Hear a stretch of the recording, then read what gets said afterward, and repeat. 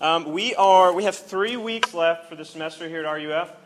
Tonight is the last night that we're going to be talking about redemption. Okay, and as you may or may not know, the whole semester we've been talking about the story of Scripture, that it is one unified story, a love story about God, who the Bible talks in some sense as a king and his people. And through the fall, that relationship was severed, but through this man, Jesus Christ, the Bible says that relationship is brought back into harmony. And for the last 2 weeks, we've been asking the question, well, how does Jesus do that? How does Jesus redeem us exactly? And we said that he redeemed us by the way that he lived, being a perfect man, right? And he also redeemed us, as we talked about last week, by his death on a cross. And what that means is that he took our sin on himself on the cross, and that by virtue of this thing that theologians call this substitution, a substitutionary atonement, we get his righteousness, his whole record of good living, and he got our sin, and that's why he had to die. And that's why on the cross he said, my God, why have you forsaken me? Because that's what our sin deserves from God. But Jesus did that for us, if your faith is in him. But tonight we're talking about the third aspect of our redemption, right? So it's the life, death, and tonight we're talking about the resurrection of Jesus. What about the resurrection actually saves us? Was it just something cool that happened? Or like, ooh, Jesus came out of the tomb. That's pretty neat. Or was there something actually effectual happening in there? Was it the effect of something that was happening on a grand scale? Paul, as we'll read here in just a minute, he argues for the latter, as you might have guessed.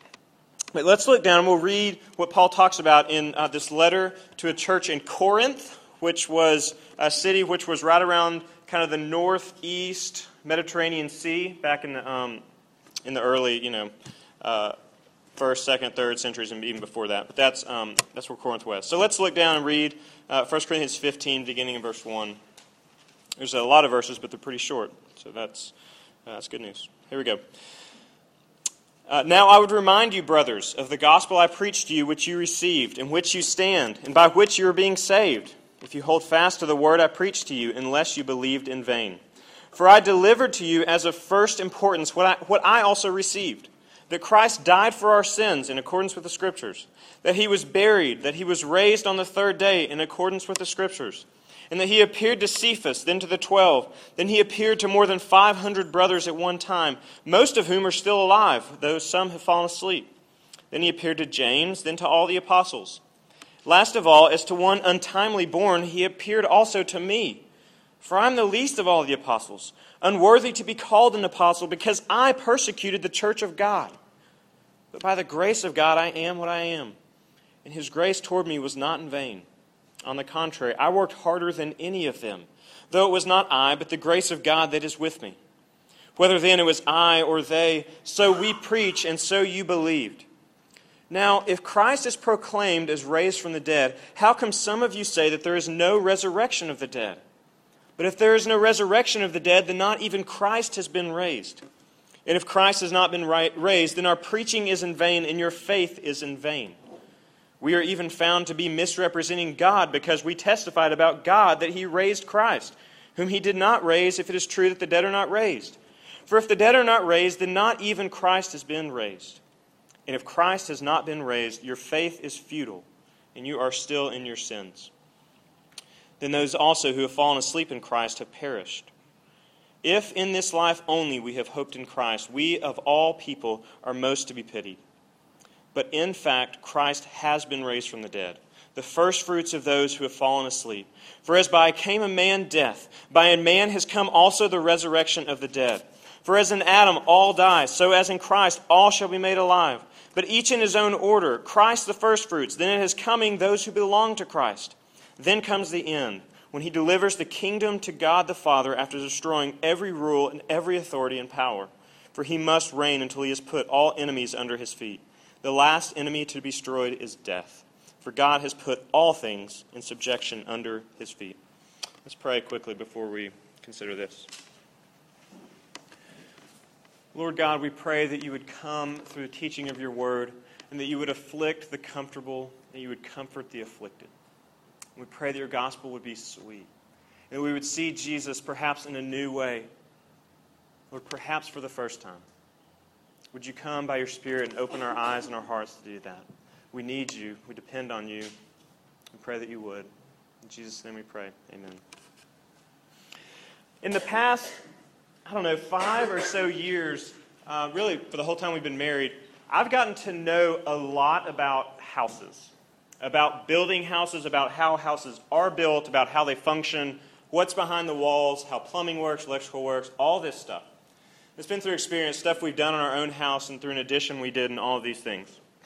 And it's kind of annoying, I'll be honest with you, because I'll drive down the road now and I'll see a house that's being built. It's like, oh, I know exactly what they're doing, and I'll just do this as I'm driving by and know exactly what stage they are in the framing and all of that. Well, one thing I did notice and I have learned is that, as you might imagine, the structure and the foundation and the framing to a house is vital. Right? That how well that stuff is put together and how well it's secured to the foundation is of utmost importance in a house. To the point that if those things are not intact, if the house is not framed well, if it's not secured well to the foundation, then the house essentially is worthless. It has no value because the first time a big storm comes or something like that, there's nothing holding it together. There's nothing mooring it down. And as the Apostle Paul thinks about the resurrection, he's essentially saying the same thing. He says, look, if the resurrection isn't true, if the resurrection doesn't happen, then Christianity is worthless. It is of no value. It makes no sense. We are all stupid. We need to get a different hobby and something else to do on Tuesday nights and Sunday mornings. He's saying it just doesn't work if the resurrection doesn't happen. So to Paul, it's of utmost essential value. It is Christianity. Without the resurrection, there is no Christianity. But friends, we hardly ever talk about the resurrection. Except on Easter Sunday, we celebrate it, but we don't really know how to think about it. So that's what we're going to do tonight. We're going to think about what actually happens in the resurrection. And we're going to see three things. The first thing I want us to see is that the resurrection is factual. We're going to talk about the fact of the resurrection. Second, we're going to talk about the faith of the resurrection. Not in the resurrection, the faith of the resurrection. And thirdly, the future hope of the resurrection. Okay, tonight, the fact of the resurrection. Look at verses 3 through 5. And we're not going to read them again, but just glance down on them. Paul says that this issue of resurrection of Jesus is of first importance if this whole thing called Christianity, if everything that this church in Corinth was to believe is true, the resurrection is of first importance. It's everything. That Christ died, was buried, and was resurrected, and that he appeared to all these people. Now, Paul realizes that he has to establish it as a historical fact before it can be believed. He's not looking at this church in Corinth, or writing them, as it were, saying, look, I'm just going to kind of ask you to take it on faith, to just believe me that Jesus was raised from the dead. No. What Paul does, he's saying it happened. In his day, he told them that there were 500 people who they could come and talk to and ask them about Jesus. Because it says that Jesus was resurrected. And then he appeared to all these people, and then to these 500 people, and then to Cephas, who's Peter, and then to James and the other apostles. He lists all these names. He said some of them have died, but most of them haven't.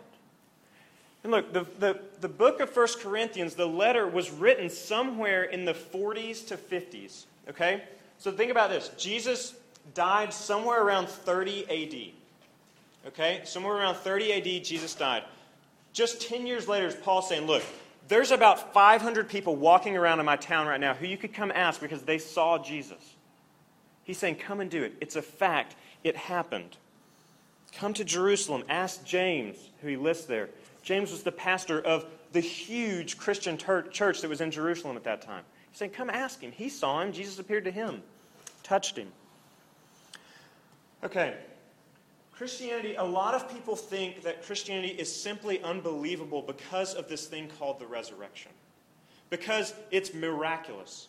These kind of things don't just happen all the time. Some people say they don't happen ever because they defy scientific reasoning and rationality and all these things.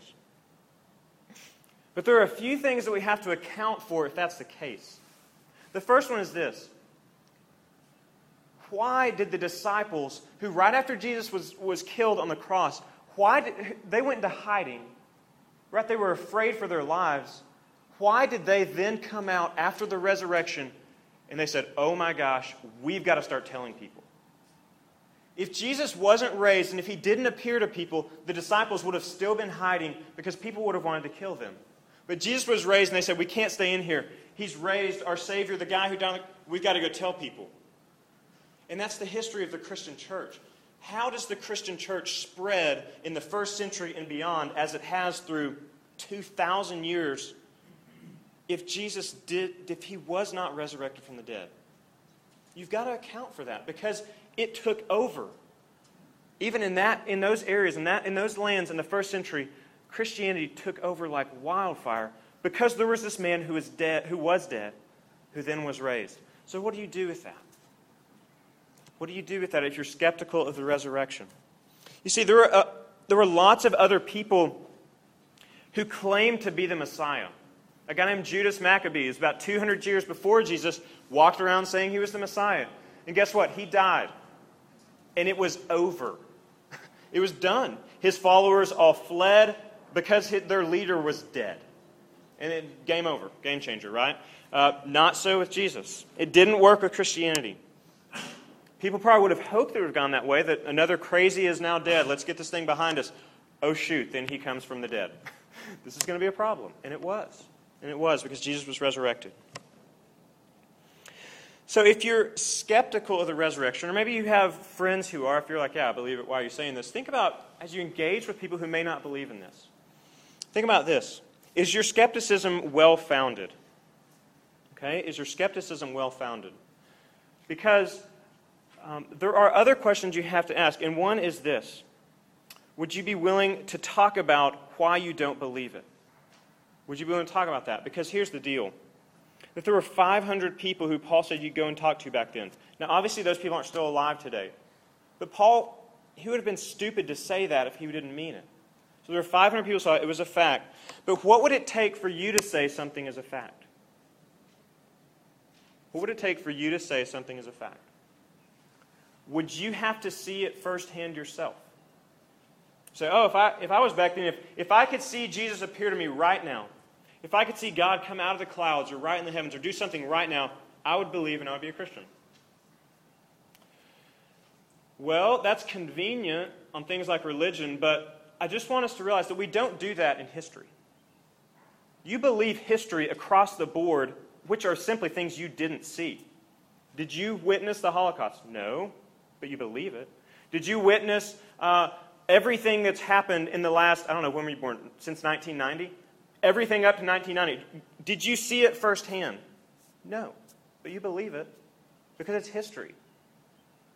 Okay, so then it becomes, do I believe in the Bible? Well, quick fact.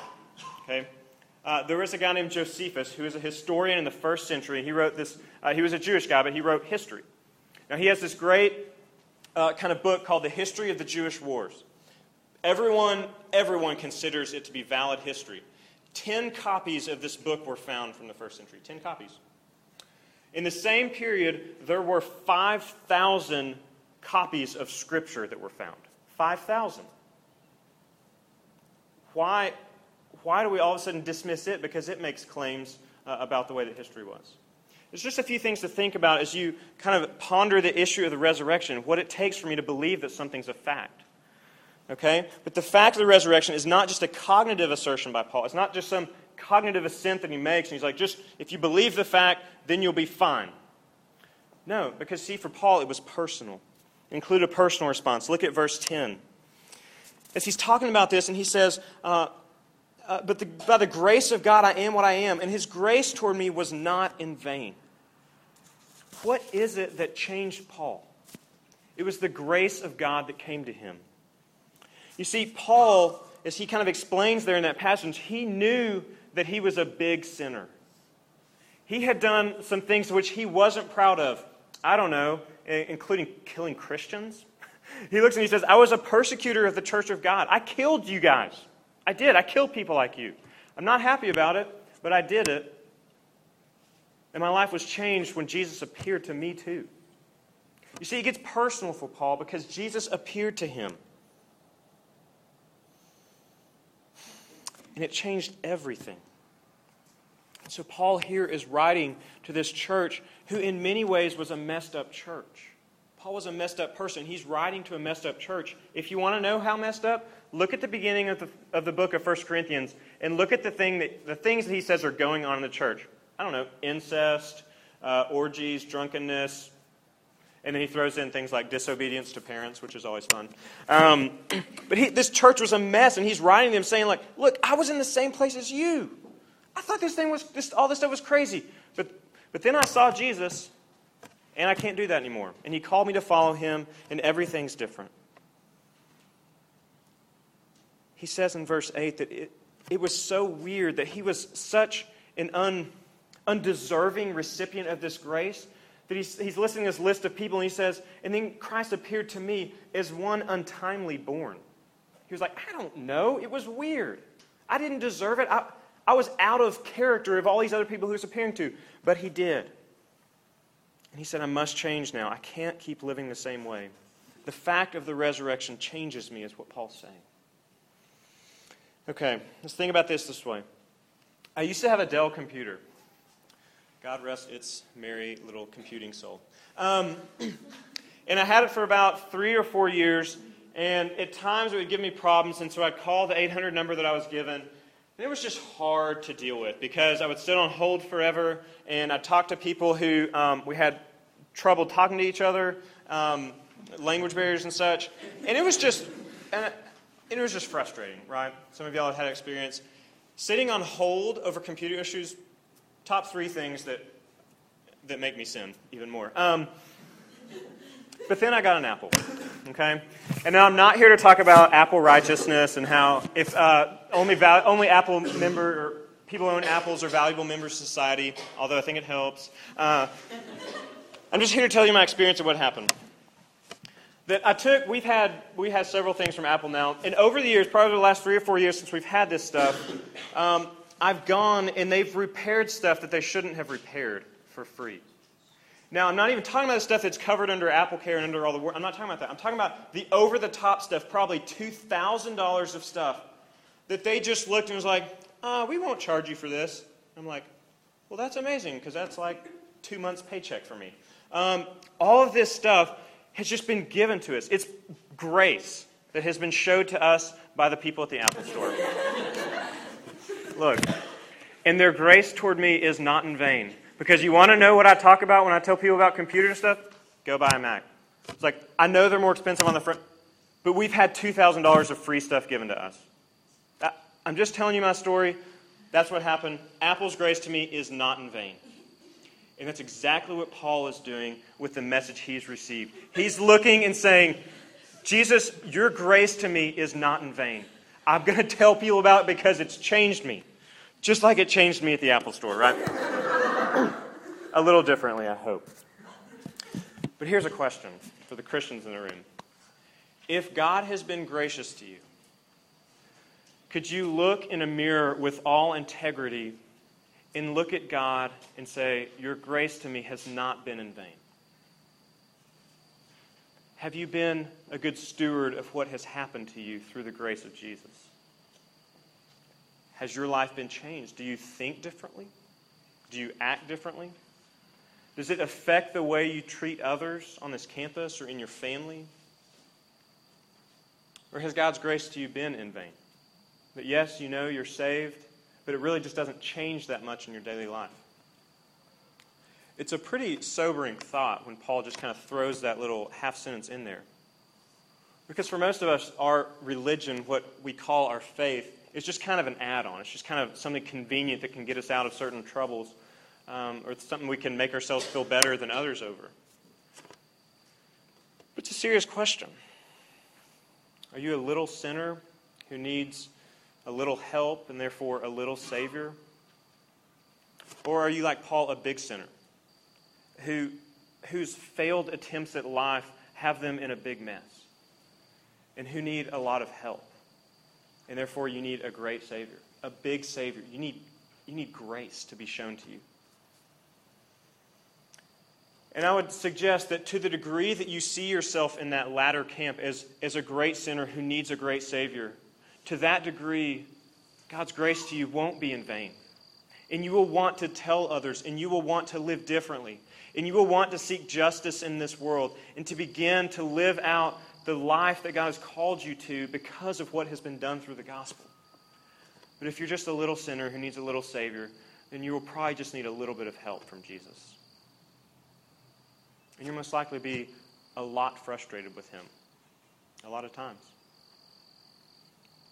But not only is Paul showing us how important the fact of the resurrection is, he shows us how important the faith of the resurrection is. Okay, so you have the fact of the resurrection and the faith of the resurrection. Notice how I'm not saying faith in the resurrection, because it's not something Paul's saying you just take on faith. He's saying it's a fact, it happened.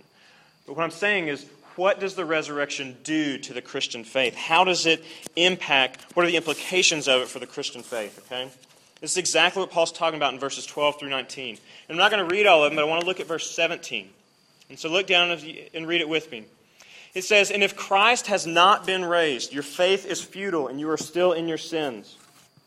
Paul is saying that as if the resurrection did not happen, then your faith is futile, which also means empty, or worthless, or foolish. He's looking right at this church and writing and saying, look, if Jesus wasn't raised, find something better to do. Because what you're doing right now is foolish. It's stupid. It's empty, he says. If Jesus hasn't been resurrected, and the whole church thing that we're here to do is worthless. Go and play golf on Sunday mornings. Go do something else.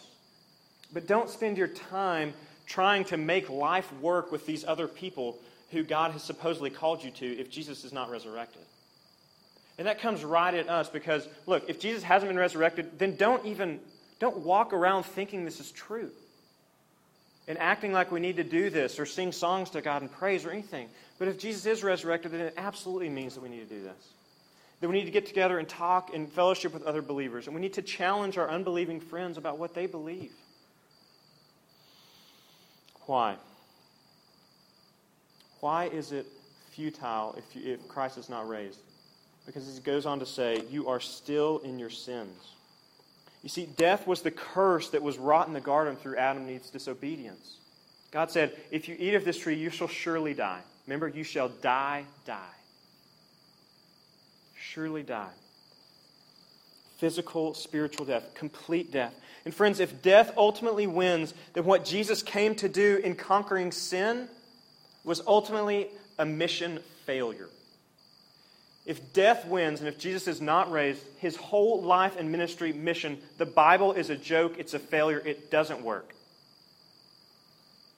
And neither will we. Our lives will be a joke, they'll be a failure, they will not work. This is all you have. And so as Paul would say elsewhere, eat, drink, and be merry, for tomorrow you will die. And so go party your brains out. Go sleep with as many people as you can. Go live for the moment. Because, friends, this is all there is if the resurrection is not true. So go do it if the resurrection is not true. But if it's a fact, it's true, then your faith changes. It has to. He says in verses 18 and 19, if it's not true, then those who have also fallen asleep in Christ have perished. And if in this life only we have hoped in Christ, we of all people are most to be pitied. He says if our only hope pertains to this life, we are of all people most to be pitied. People ought to feel sorry for us that we're doing this game that we call Christianity. That we're withholding pleasure from ourselves for now because we're hoping in something better. We're living for future rewards and not just for the here and now. We're laying up our treasure in heaven where neither thief nor rust destroy or moth or whatever. That's what we do as Christians because we don't believe this is all there is. Friends, Jesus is raised from the dead, however, as Paul has already established. And therefore we are not left in our sins. He finishes the act of redemption that he came on earth to accomplish. He lived, he died, he was resurrected, and then he ascended to the right hand of God where he had always been. But there's more. Because when Paul writes to an early church in Rome, the book of Romans, he says this in chapter 8, verse 11. He says, if the spirit of him who raised Jesus from the dead dwells in you, he who raised Christ Jesus from the dead will also give life to you and to your mortal bodies through his spirit who now dwells in you.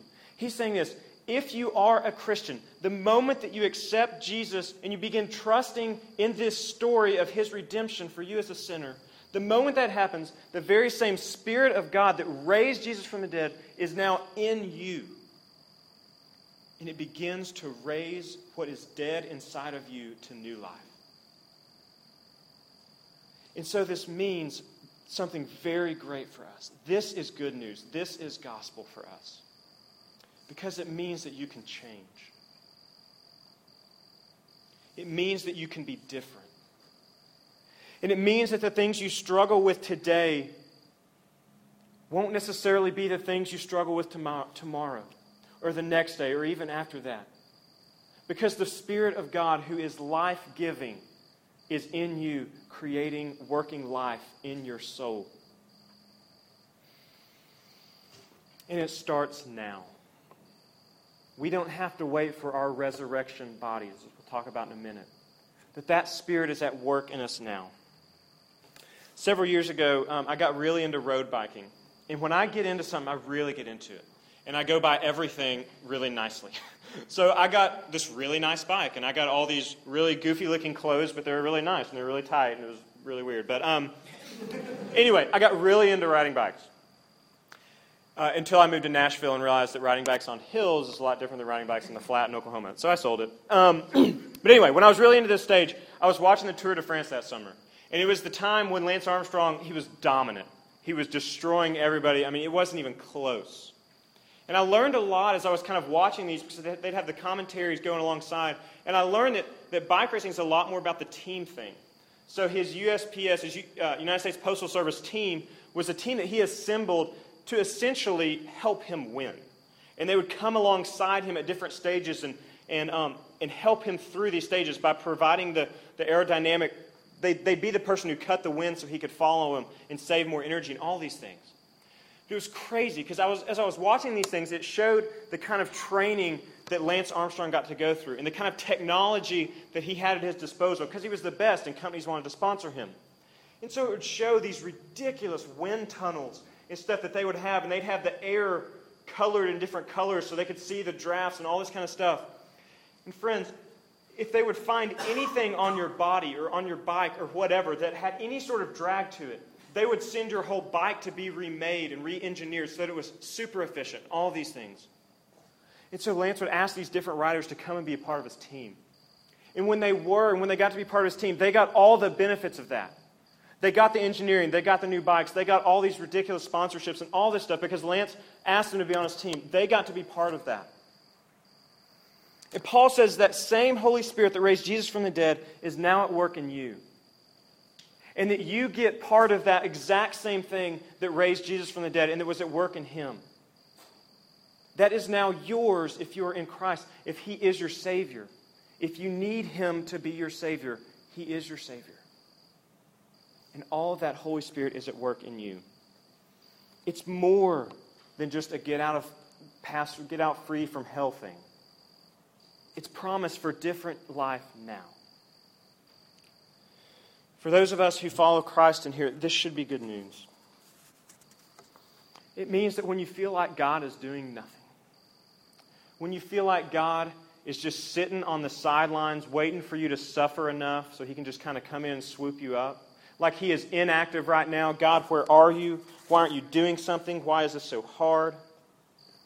Friends, hear this. Jesus has been raised by the dead by the Spirit of God. And the Spirit of God is now in you. It is now in you. And if you are trusting in Him, then that same life is at work in you. And even though you may not experience it and feel it like you always want to, the Spirit of God is at work in you, and He is working to turn back the effects of the fall, because that is what He did with Jesus. He came back to unroll what had happened through sin, which was death. He rolled that back when Jesus was raised from the dead, and He's coming into your heart, and He's rolling back the effects of the fall in your life. And this means this, that you can change. But here's the better news, is it's not just up to you to do it. Christianity does not say, hey, come and be saved, and now get to work changing. It says, no, come and be saved, and the best thing that's ever happened to you is that we're going to put the Holy Spirit in you. That God the Father is going to grant you that same Spirit, and He's going to be working change in you. Friends, sanctification is now possible because it is not up to you. If it were up to us to make life good and to be good Christians, that would be awful. I wouldn't do this job. I couldn't stand up here and tell you, now go get to work. Go and read your Bible. Go do all these things, which are good things. But if you're doing those things to try to change yourself, you will fail. And you will forever feel like God is displeased with you, or that He doesn't love you. But He has already shown us that He loves us because He's given us His Spirit, and that is at work in us. This is what resurrection faith says, and it too is part of your redemption. The implications of how Jesus' resurrection ensure our redemption don't end in the present world. Because thirdly, we're going to consider that the resurrection has a future hope. A future hope of the resurrection. Let's quickly reread verses 20 through 23. And it says this, "But in fact, Christ has been raised from the dead, the firstfruits of those who have fallen asleep. For as by a man came death," talking about Adam, "a man has also come the resurrection of the dead. For as in Adam all die, so as in Christ all shall be made alive. But each in his own order. Christ the firstfruits, then it is coming those who belong to Christ." Paul says that Jesus was the first of many who would be resurrected. That sounds really weird to most of us. Because we think that heaven is just this place where we're all going to be kind of floating around in the clouds. Because that's where God is and that's where Jesus is. And that's all there is for us. But Paul's saying, no, there's other people who are going to be resurrected too. Paul says that Christians will have resurrected new bodies. That we weren't made to float around in heaven forever. We are actually made to have new bodies here on earth. How is Paul so sure of this? Well, he says, as he is so sure that mankind fell into sin through Adam, right? All men fell into sin. He says all men will be raised up. Okay, I know you're thinking, oh man, does that mean everybody's saved? No. It says, verse 23 says, those who belong to Christ. It clarifies that right there for you. That all those who belong to Christ shall be made alive. That Adam, who God offered eternal life to if he would obey, but he blew it. But Jesus comes and God says, you are the way, you are the person who I will bring the eternal life that I promised to Adam. You're the person who I'm going to bring that through. We die, yes. But that's not all for us. Yet this life is not all that there is for the Christian. A friend named, not a friend, not a friend at all. In fact, but a scholar, a pastor, a guy named N.T. Wright, who says a lot of good things, some things that aren't so great, but he says this, that heaven is not your home. I'm sorry, all you C.S. Lewis fans out there. He has some great stuff. He gets, I don't know. We weren't made for this present world. That's true. We were made for a better world than this. But heaven is not our home. We aren't just holding out to be floating angels someday. There is life after death. And that life is here on this earth because we will have new bodies. When Jesus comes back, Paul says, He is going to raise your natural body to reunite with your soul. That when you die, your soul will be with God and Jesus in heaven, and the Holy Spirit and all other people who have died. But when Jesus comes back, He's coming to bring heaven to earth. We're going to talk about this in the next 2 weeks. But He's saying when that happens, that your body will be resurrected, will be raised up just like His was, and will be rejoined with your soul. It will be rejoined. You will have a physical body. But it'll be better. Because guess what?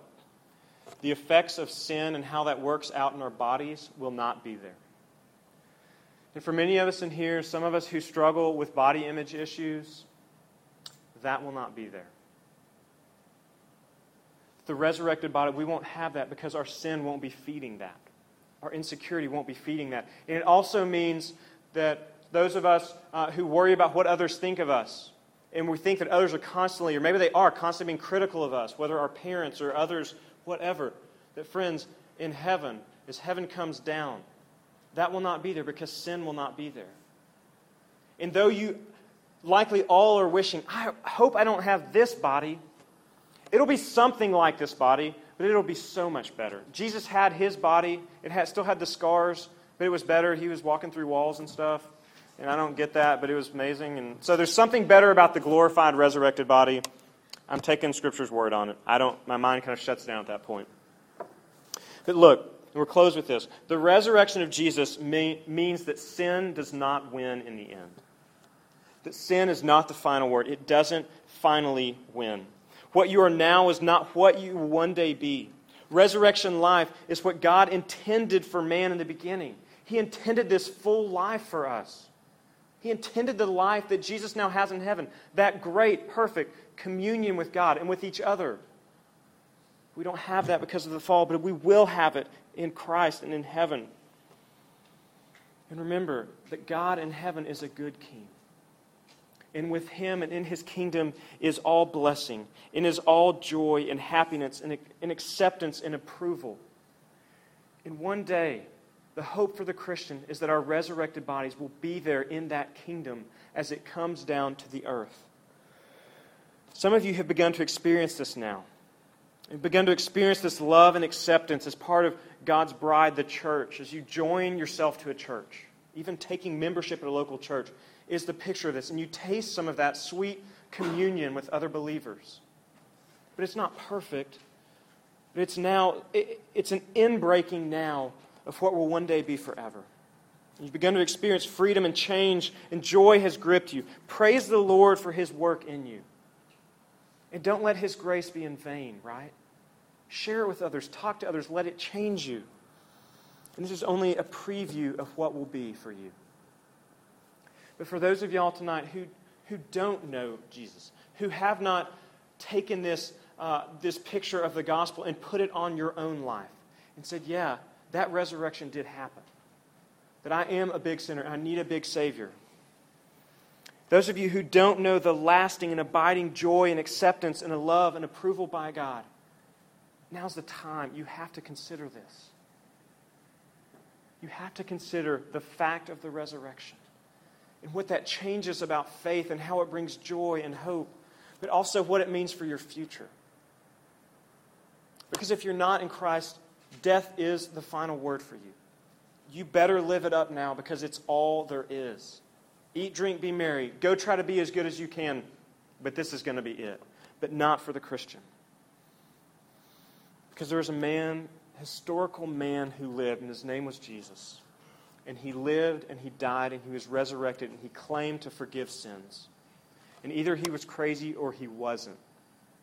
And He was raised to show that He was God. And to show that you don't have to be left in your sin. He holds out an offer for you to come in. He still does. He holds out, says, come into the kingdom. There is new life at work in here. And I wonder if that new life would be at work in you tonight. Would it? Would it? Let's pray. God, we pray and ask for You to send Holy Spirit to come and change our hearts. And to reveal to us the goodness of what You have done for us on our behalf through Christ. It is by grace. Lord, we couldn't do enough to make it happen.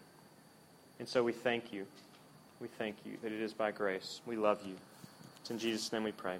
Amen.